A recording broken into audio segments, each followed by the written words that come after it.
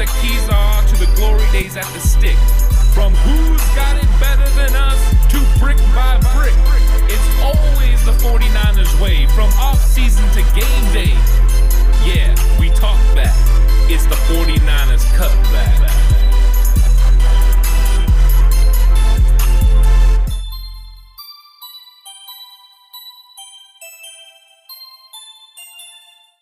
It's 49ers Cutback Podcast time. I'm Anthony Robertson, and here with me is the Horst, Alex Horst. What's up, Horsty? Going on, guys? Good to be here. Ready for this one. It's going to be fun. And here with us, Alex Asenia. How's it going, Alex? Going well, sir. Let's jump into it. All right, guys, right into it. PFF has ranked the 49ers 25th in the league at the wide receiver position. What do you think about this list, Horst? I think if you go through the whole list, it's not impressive to me. I think there's a number of glaring mistakes. First of all, I don't think Dallas is number one. I think they have one really good receiver in Amari Cooper, and Gallup had a decent year. I think you're throwing too much expectation on CeeDee Lamb.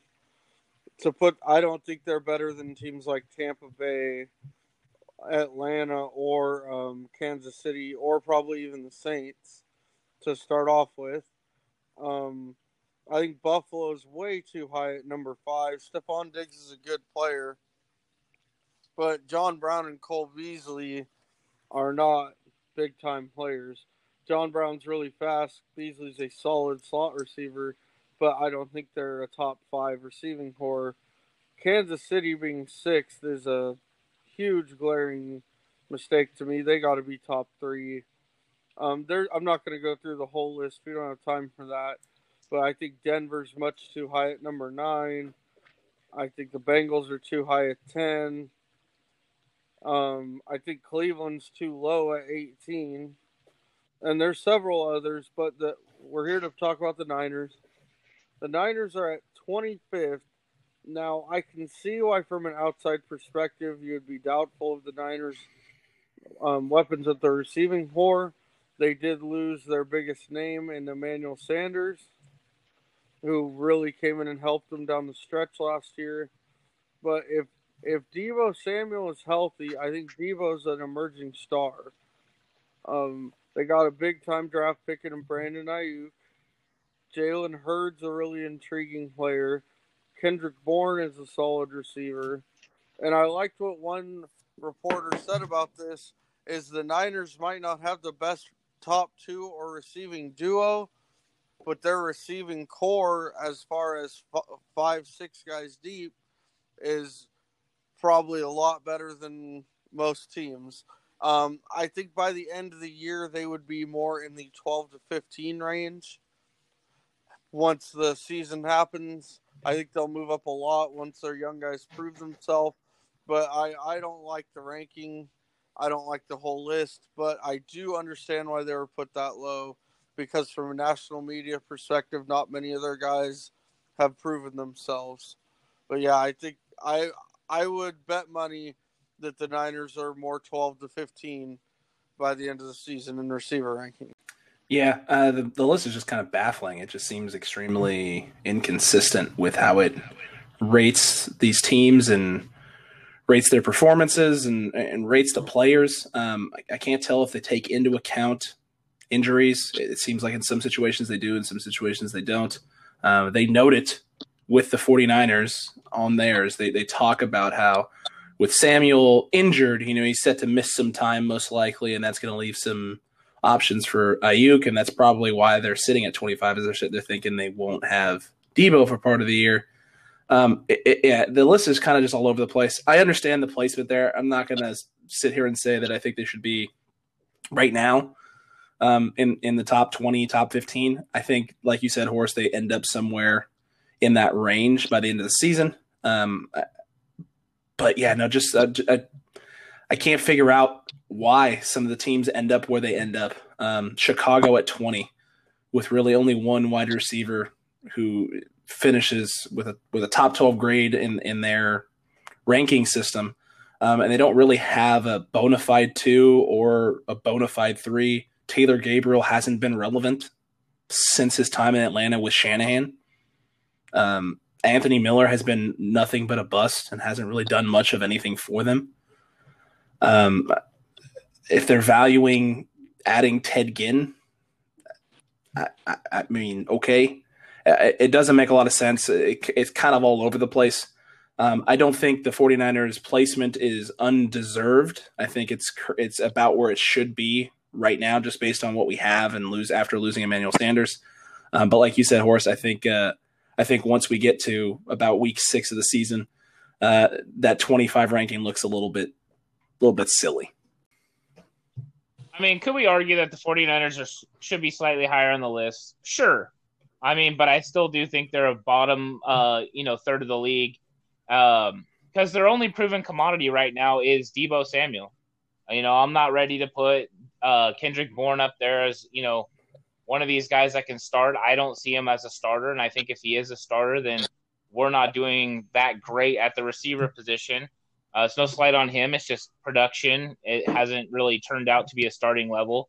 Dante Pettis had such a bad year last year that, I mean, there's really no reason to think he can be anything, spectacular, even though I do think he's going to have a bounce back year.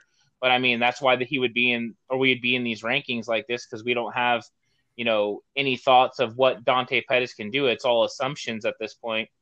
Travis Benjamin, from 2015 to 2017 had really good years, and he was really playing more consistently. But since he's been with the Chargers in Los Angeles, he hasn't been the same player, but I think he'll fit nice into Shanahan's system. Trent Taylor's been hurt. Richie James is currently hurt right now. Jalen Hurd, Brandon Ayuk, and Juwan Jennings, they haven't even really taken a snap in the NFL in the regular season. So how am I going to look at them and think that they're going to make some sort of, big time move until I see it? So I get right now it's all projections.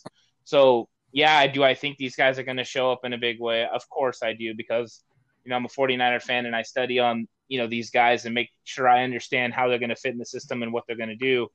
But I understand why in a rankings reason the 49ers would be 25, because coming into the year, that's realistically where the wide receiver core is. So I do think that, we have talent. There's lots of possibilities, like with Sean Poindexter. He's a big 6'5" receiver. So even if somebody like that, undrafted free agent, another guy, Chris Fink, the slippery fox, maybe if Trent Taylor doesn't work out, he's someone that can step in there. So I understand why they're 25th ranked. Now, ESPN kind of took it a step farther and didn't just talk about receivers. ESPN ranked the 49ers 18th in the league in offensive weapons, and that's last in the NFC West. What do you think about this, Alex? Is ESPN right? I mean, it's another one of those situations where I think off the top, based on the off seasons and some of the weapons that these other teams added in the NFC West, that you're probably, I don't know if you're 100% wrong. I think there's a devaluing of certain things, and certain players are not putting as much emphasis on what certain guys at their positions in San Francisco, what they can do. I get it. Arizona added DeAndre Hopkins to go along with Larry Fitzgerald and Andy Isabella and Kirk. Seattle has their core two returning in DK Metcalf and Tyler Lockett. You have the core two of Woods and Cooper in Los Angeles, and those names have proven that they can put up numbers and do things. And our core right now is made up of a second year player in Deebo Samuel and Ayuk, essentially, and Kendrick Bourne, who has been kind of a solidified number 3-4 guy for most of his career. So when you factor in Kittle at the tight end position, guys like Mostert essentially as well. I understand why we're there. I don't think we're as bad as it shows, but again, I think we just don't have the body. There's not the body of work at the receiver position for us. That's gonna teleport us up into that top 10 ranking and make teams or at least make the argument.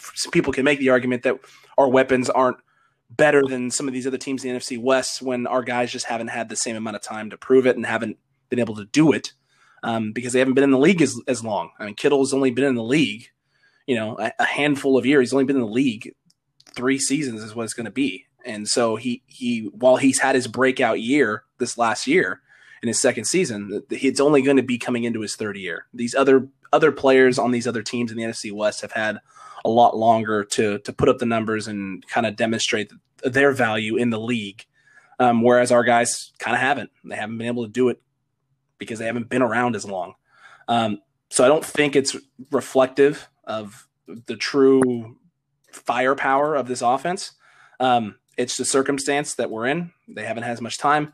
I think that benefits us more than anything because it makes teams kind of come in thinking about us mostly as a defensive-oriented team whose star power is solely on the defensive end. And it may help us give us an edge because these young guys who are going to be hungry and chomping at the bit, this is just bulletin board material for the rest of the season. I definitely don't think they're the worst in the NFC West. The team that stands out to me right away as very overrated is the Rams.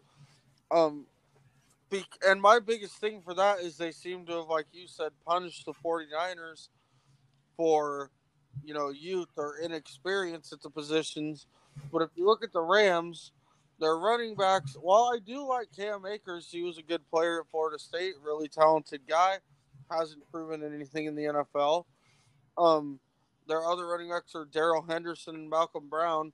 I think I would take Mostert and Tevin Coleman over that group of running backs any day of the week.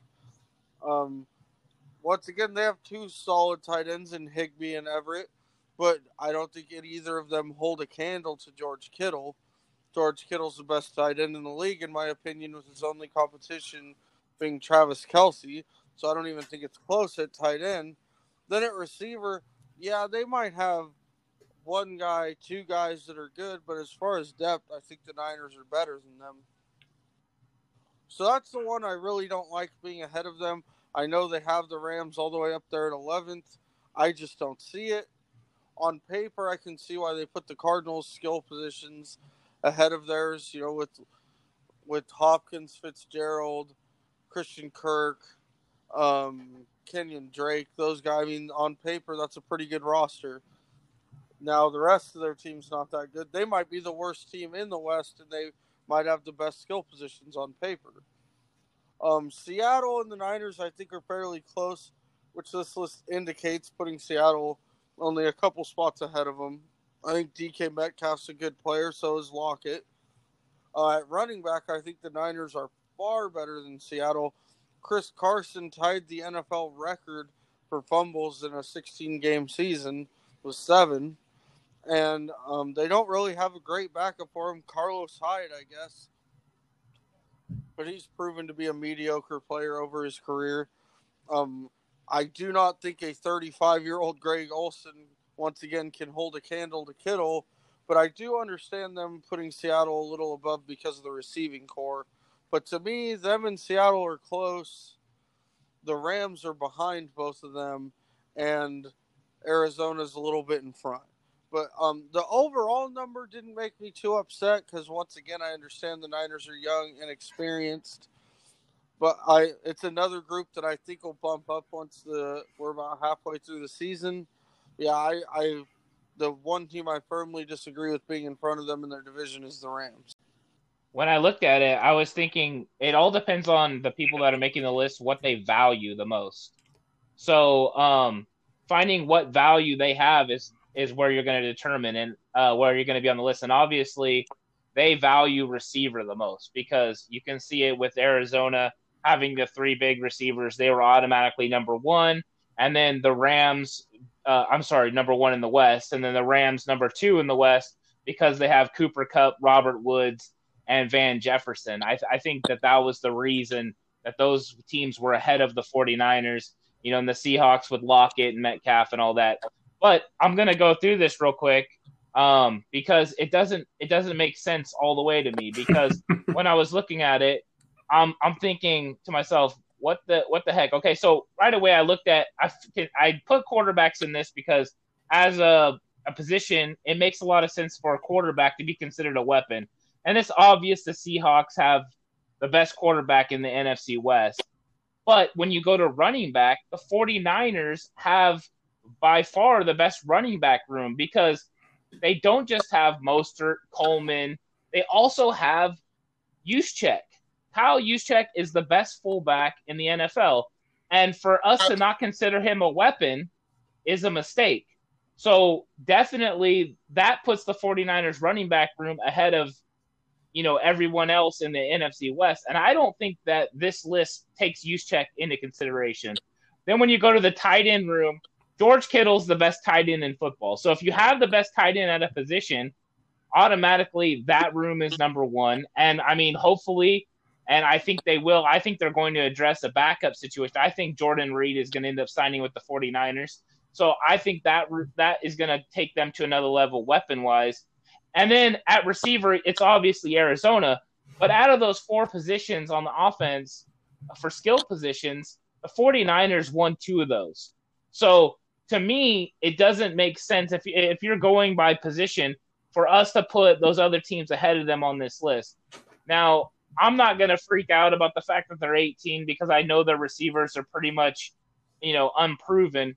But for everywhere else, the 49ers are right up there with with these guys.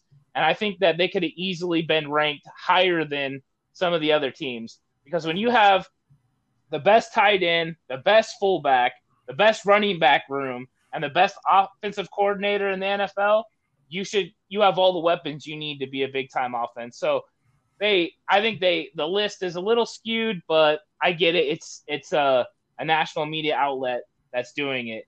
But there could be more offensive help on the way. The Athletic's Ben Standig reports that wide receiver Jarius Wright is on the 49ers' radar as a possible free agent signing. Should the 49ers sign him, Horst? Jarius Wright's not much of a needle mover for me. I'm definitely not against them signing him. He's an 8-year veteran. He understands how to be an NFL wide receiver. He'd be a good player to add to the room as far as how to act like a professional, train like a professional, run routes like a professional, be coached, that kind of stuff. But his biggest year is 42 catches for 588 yards. He's had 4 years over 400 yards. His most touchdowns in a year is 3. So, I mean, you're not bringing in a Pro Bowler, you're not bringing in a star. But as with a couple injuries they have, I definitely think he'd be a solid addition to the room. I think he's a consummate professional, a back end of the roster type guy. He's the kind of guy, if you need him for 10 plays, 12 plays, he's going to go in, he's going to run the right route, he's going to block the right guy, he's going to do what he's supposed to do. Just if we sign him, don't expect some sort of superstar production from him. No, agreed. And the big thing for me is I do think it'd be a good addition, as you said, in terms of the veteran presence and what he's done. The big thing for me that I did love when I was looking at some of his statistics is his yards per reception. Everything's double digits except for 1 year, the 2016 season when he only played 8 games. He's a guy who is he's a possession receiver. He's a guy who runs routes, gets open. You can get him the ball, and most of the time it's going to be a first down and move the chains and little chunk plays here and there. Guys like that are valuable. And a guy like Kendrick Bourne is the kind of the model I look at with that. Last year, third and long situations, it seemed like Kendrick Bourne was making big plays all season long, even though it was only a 12, 14-yard catch or a 3rd and goal, 8 yards out, and he makes a touchdown grab. Those plays on third and long, 2nd and long, when you need receptions, you need guys like that who can get open within the route concepts and the schemes, and that the quarterback can be comfortable with, that he's going to be there and you can put the ball in space to that guy and he's going to make a play and keep the drive going and help the offense build momentum and rhythm. He could add that. He could add that to the equation because last year after Kendrick Bourne, there wasn't really a whole lot that we could count on. And so if we can add some depth that takes some pressure off the young guys early in the season and put some pressure on these guys like Pettis and Hurd, who are coming into second, third years in the league to get their act together, shape up, or you can be replaced. We can bring in guys who can do the job if you're not going to be able to get it done or can't stay healthy. And for the most part, he's been healthy for a good chunk of his career. Jarius Wright has. And yeah, that big 10-yard, 11, 12, 13, 14 yards per reception number, I like that because it's something that's going to allow the offense to stay on the field and keep drives going. I'll tell you a few things I like about Jarius Wright, and then I'll tell you why the 49ers are interested. First, he had 28 catches for 296, which I know you pointed out, which isn't too far off from Kendrick Bourne. The other thing I like about him is in 2018, he had an average of 4.6 yards after the catch, which would have ranked him second last year on the 49ers. Besides Deebo Samuel getting a little over 8 yards a carry after a catch, there was no one really close. The next one was Kendrick Bourne, and his number's better than Kendrick Bourne's. Kendrick Bourne's is just above 4 yards after the catch. And Kendrick Bourne is not that good at running the ball after the catch. Same with Emmanuel Sanders. Emmanuel Sanders only had 3.3 yards after catch. So in Shanahan's system, you really want those yak guys. And I guess I was kind of already thinking Emmanuel Sanders was doing that, but he really wasn't when he played for the 49ers last year. So I think those are two things that I really like about him. The other thing, I'm going to point out one more thing, is that when he played with Cam Newton in Carolina, his catch percentage was over 70%. So he doesn't drop the ball very much. Last year was a little bit different. He had a different quarterback, but with Cam, he had over 70%. So if you want a guy that can catch the ball and make plays, this is a guy you're interested in. And I'll tell you why they would be interested in him. And that's because right now the NFL and the NFLPA are working on a deal for the COVID-19 injured reserve. And if it gets done, if you test positive for COVID-19, you go on injured reserve for 3 weeks. When this happens, a roster spot opens up and you are allowed to sign a player, and that player can play until the other player comes off of the IR for COVID-19. It's a special IR. So the 49ers, and I think a lot of NFL teams, are going to be tied to a lot of guys that aren't signed right now because they need to have a head up and a leg up on what these guys can do and how these guys can fit into systems. So if something happens with COVID-19 and you have some sort of an outbreak or you lose a player, you need to have someone that you can pick up. So it means a lot more guys that we wouldn't normally think are going to play in the league. They're all going to be talked about and thought about and possibilities going into the 2020 season because of COVID-19. I mean, I'm not a huge fan of talking about it, but it's definitely something that we need to keep addressing and look at from a football standpoint, because I think these are going to bring up some interesting situations and interesting things, which brings us to another guy that a report has just come out, and he himself said wide receiver Terrell Pryor is looking to make a comeback this season, and has said as many as 5 teams are interested. Alex, do you think the 49ers should be one of them? No. Just no. And it's nothing against Terrell Pryor. Production has dropped off pretty much every year since he broke out in his first season. I don't think he can stay healthy. I haven't seen anything of it. I mean, for me, it's pretty simple. If you can't find success on the New York Jets roster at the wide receiver position, it's just a hard no from me.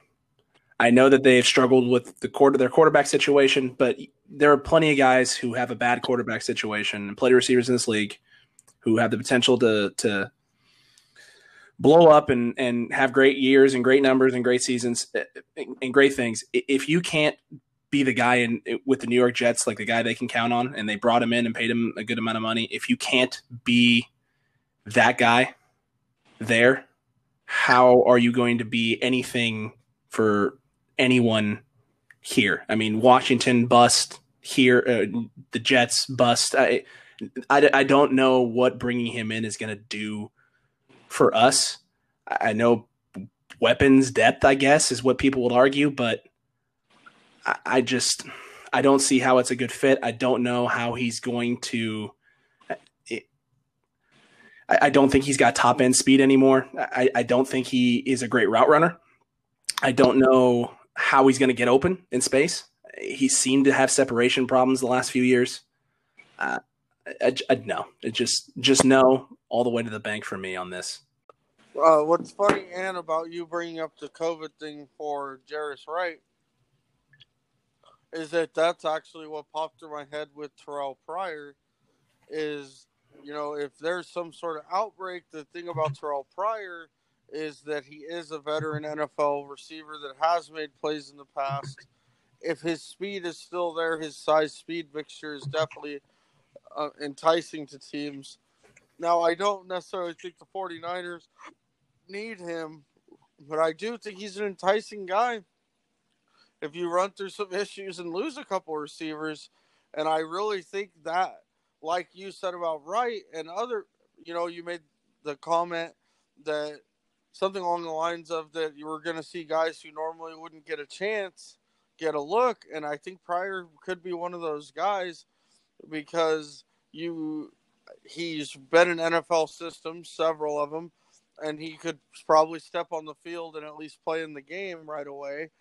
And I really think that's the reason he's got a shot to come back is, teams are going to, like you said, have their eye on a lot of different players in case there's some sort of issue in their locker room. But as far as bidding with the Niners, I don't really think they need him. I wouldn't be upset if they brought him in. There's nothing wrong with him. But I don't think he's a guy that I'm like, oh, man, the Niners better go sign Pryor. He's kind of meh to me. All right, so I'm going to make a compelling argument that if the 49ers get into a place where either Deebo Samuel is not ready or they suffer an injury like, say, Jalen Hurts is not ready, that the 49ers should take a hard look at Terrell Pryor. Okay, he only played wide receiver for 5 years, and he averaged 13.3 yards a catch. He's an interesting guy. He's very big, 6'4", 230 pounds. And in 2016, he had 77 catches for 1,007 yards. And both of those stats were some of the best in the NFL. Okay. Now, his big play is the down the field deep pass. He catches the ball all of his catches are average out to 14.7 yards per targeted pass. And that's 16th highest as far as total yards in the air. When he played for the Browns, he accumulated over 40% of his yards just by the total yardage of the ball in the air. So he goes up and gets it. Now, an interesting stat I found is an offensive share metric, which focuses on key stats that are solely things an individual player is in control of, graded Pryor in 2016 at a 29.01. And a 29.01 is just on the brink of great. 30 is great. So he has the potential to be something big. Now I'll explain why I think that he's definitely an interesting option is he's changed the way he trains to stay healthy. That's really what's been going on. He's been having hamstring issues and stuff like that. And so he's changed it. Now, Kyle Shanahan's the ultimate position playerless guy. And now you can give him a weapon that can do a lot of different stuff. So when you get into the red zone, he could be a real threat, including playing quarterback. The 49ers don't have a running quarterback on their team. So if you can pick up a receiver that can also play quarterback, now you've got more possibilities, more options. We know what Kyle Shanahan did with Robert Griffin III, so he could run some read option and that kind of stuff. So it's enticing. It's like, what could Kyle Shanahan come up with this guy? I'm not saying that they should do it right now and that, it would make the most sense. But I think if they start having injuries, maybe if they lose Jalen Hurd or something like that, then yeah, let's go ahead. Let's see what Terrell Pryor's got left in the tank. Plus, if we sign him like into the season, then his contract is not guaranteed. So you don't really got to worry about it. If you put him on the field for a couple of games and he doesn't pan out, you cut him. No big deal. All right, so I'm going to bring up this next topic. We're going to discuss, should drops count against the quarterback? So a Kendrick Bourne drop, should it count against Jimmy Garoppolo? Or How about should tipped INTs that are catchable count against the wide receiver? So should we have INTs now count against the wide receiver and drops count against the wide receiver instead of counting against the quarterback? Horst? And this has been a pet peeve of mine for years. Right. That when a ball that's clearly catchable bounces off a receiver's hands and gets intercepted, that they count it against the quarterback. I've never understood that because that is not the quarterback's fault. I've always thought that wide receivers should have a stat for interceptions. Receivers, tight ends, backs, whoever they're throwing to, should have a stat for interceptions, because it can make. Think about it: 3 or 4 of those in a year, and you're talking going from throwing 9 interceptions to 12 or 13. 9 looks a whole lot better on a stat book than 12 or 13. It can really affect the quarterback statistics, and unfortunately, that's how they get paid, and that's how the media perceives them. Is you'll see a lot of people point out that their reasoning for Garoppolo being rated low is he's, I think he had 13 picks or 14 picks last year, his high amount of interceptions, and it can really hurt a quarterback. So that's why I don't like it. I think the stat needs to go against receivers because it's really hurtful to the quarterback. Now, as far as drops not counting against their completion percentage, I actually like that. I've never I've never really given it much thought. I know they do keep stats of how many drops the quarterbacks have. So at the end of the year, you can say, well, this quarterback's receivers dropped 17 balls on him and that hurt him. But I actually agree that that if a quarterback goes 20 for 25, but 3 of them were drops, then it should be 20 for 22. I don't think that's on the quarterback, and since the quarterback gets so much blame when stuff goes wrong, then let's pass the blame around a little bit. Yeah, the big thing for me with this is the receptions argument. I can see the differing viewpoints. Some people are going to argue that drops aren't always an indication of the receiver dropping it. Sometimes it hits a receiver in the hands and it's not in a great place. The counter argument to that being obviously, they're paid to catch the football. The receivers are. That's what your job is. So if anything is hitting you in your hands, your job is to bring it in. That's what you're paid money to do. I think there's probably a compromise in that area that there should be an emphasis on another stat for quarterbacks, which would be like a hands percentage. How many of your passes are you throwing and hitting receivers in the hands? If you throw 30 passes in a game and all 30 hit a receiver in their hands and you went 30 for 30, I think that's an important statistic to be looking at. And then, then you have your hands percentage, and then you have your actual completion percentage. So how many passes did you throw and how many of them were actually completed?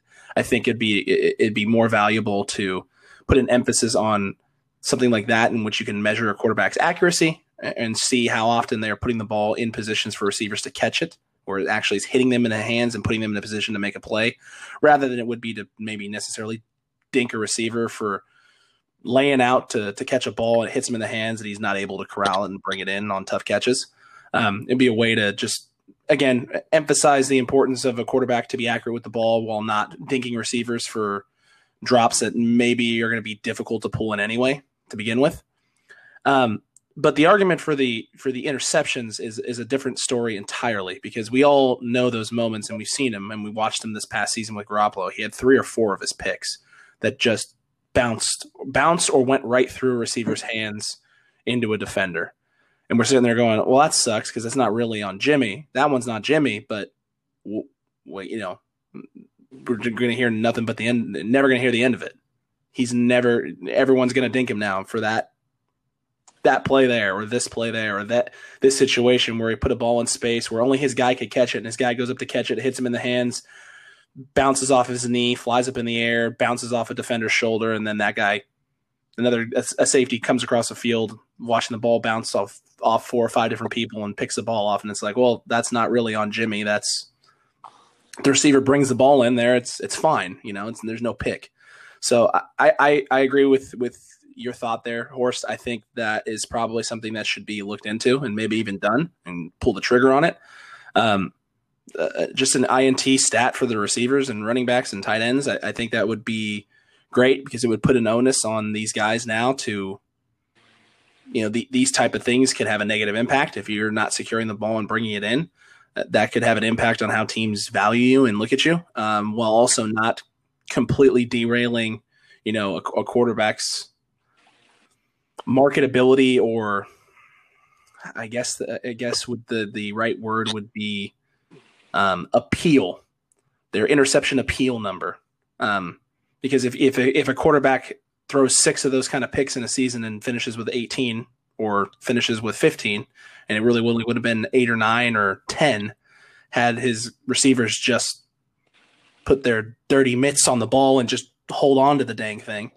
That isn't going to bode well for the quarterback. Quarterback's not going to be lovingly looking at his receivers and being like, man, what a great group we have here. I really love playing with you guys and really love throwing to you guys.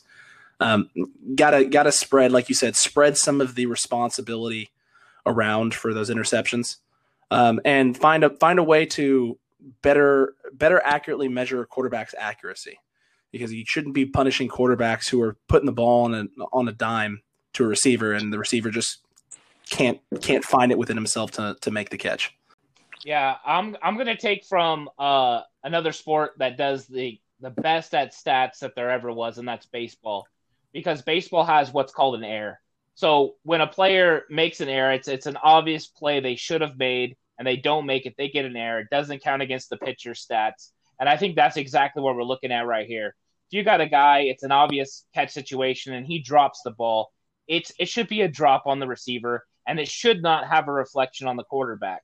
And the same with an INT. If it bounces off his hands and it's a very catchable ball, you can judge pretty much if he had to dive to the left, or a defender gets a hand on it, or he's trying to make a crazy, he's jumping high.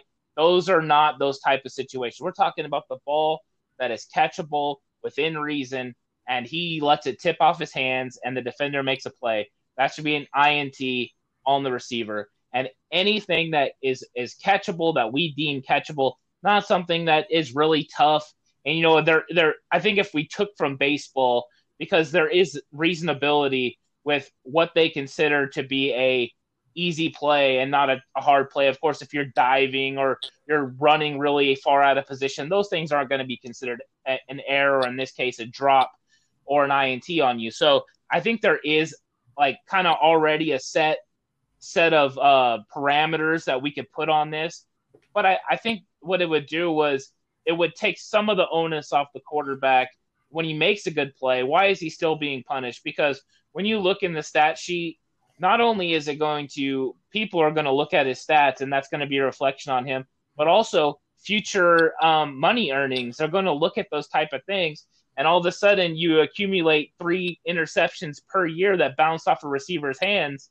And all of a sudden maybe you're making less money. So I really would like to see them do this. I think it just makes the most sense for the NFL stats, especially with all the stuff surrounding fantasy and how that's going to keep growing. So just take a look at it and really put it in perspective of what it should be. And it shouldn't be somebody's fault when they do everything right and somebody else makes a mistake. It makes so much sense to do it this way. So hopefully that someday they'll look at this and think, you know what, that's the best way to do it. Baseball's already set parameters that we can follow and put it in this way. Even if we have to have an official scorer that decides it, whatever needs to happen, let's make this go. Thank you for listening to the 49ers Cutback Podcast. You can find us on Spotify, Apple Podcasts, Anchor, Google Pods, or wherever you listen to your podcasts. Don't forget to click the follow button so you won't miss an episode. You can always follow us on Twitter at 49ers Cutback. We'll be back soon with another great episode. Stay safe, and remember, the right way is always the 49ers way.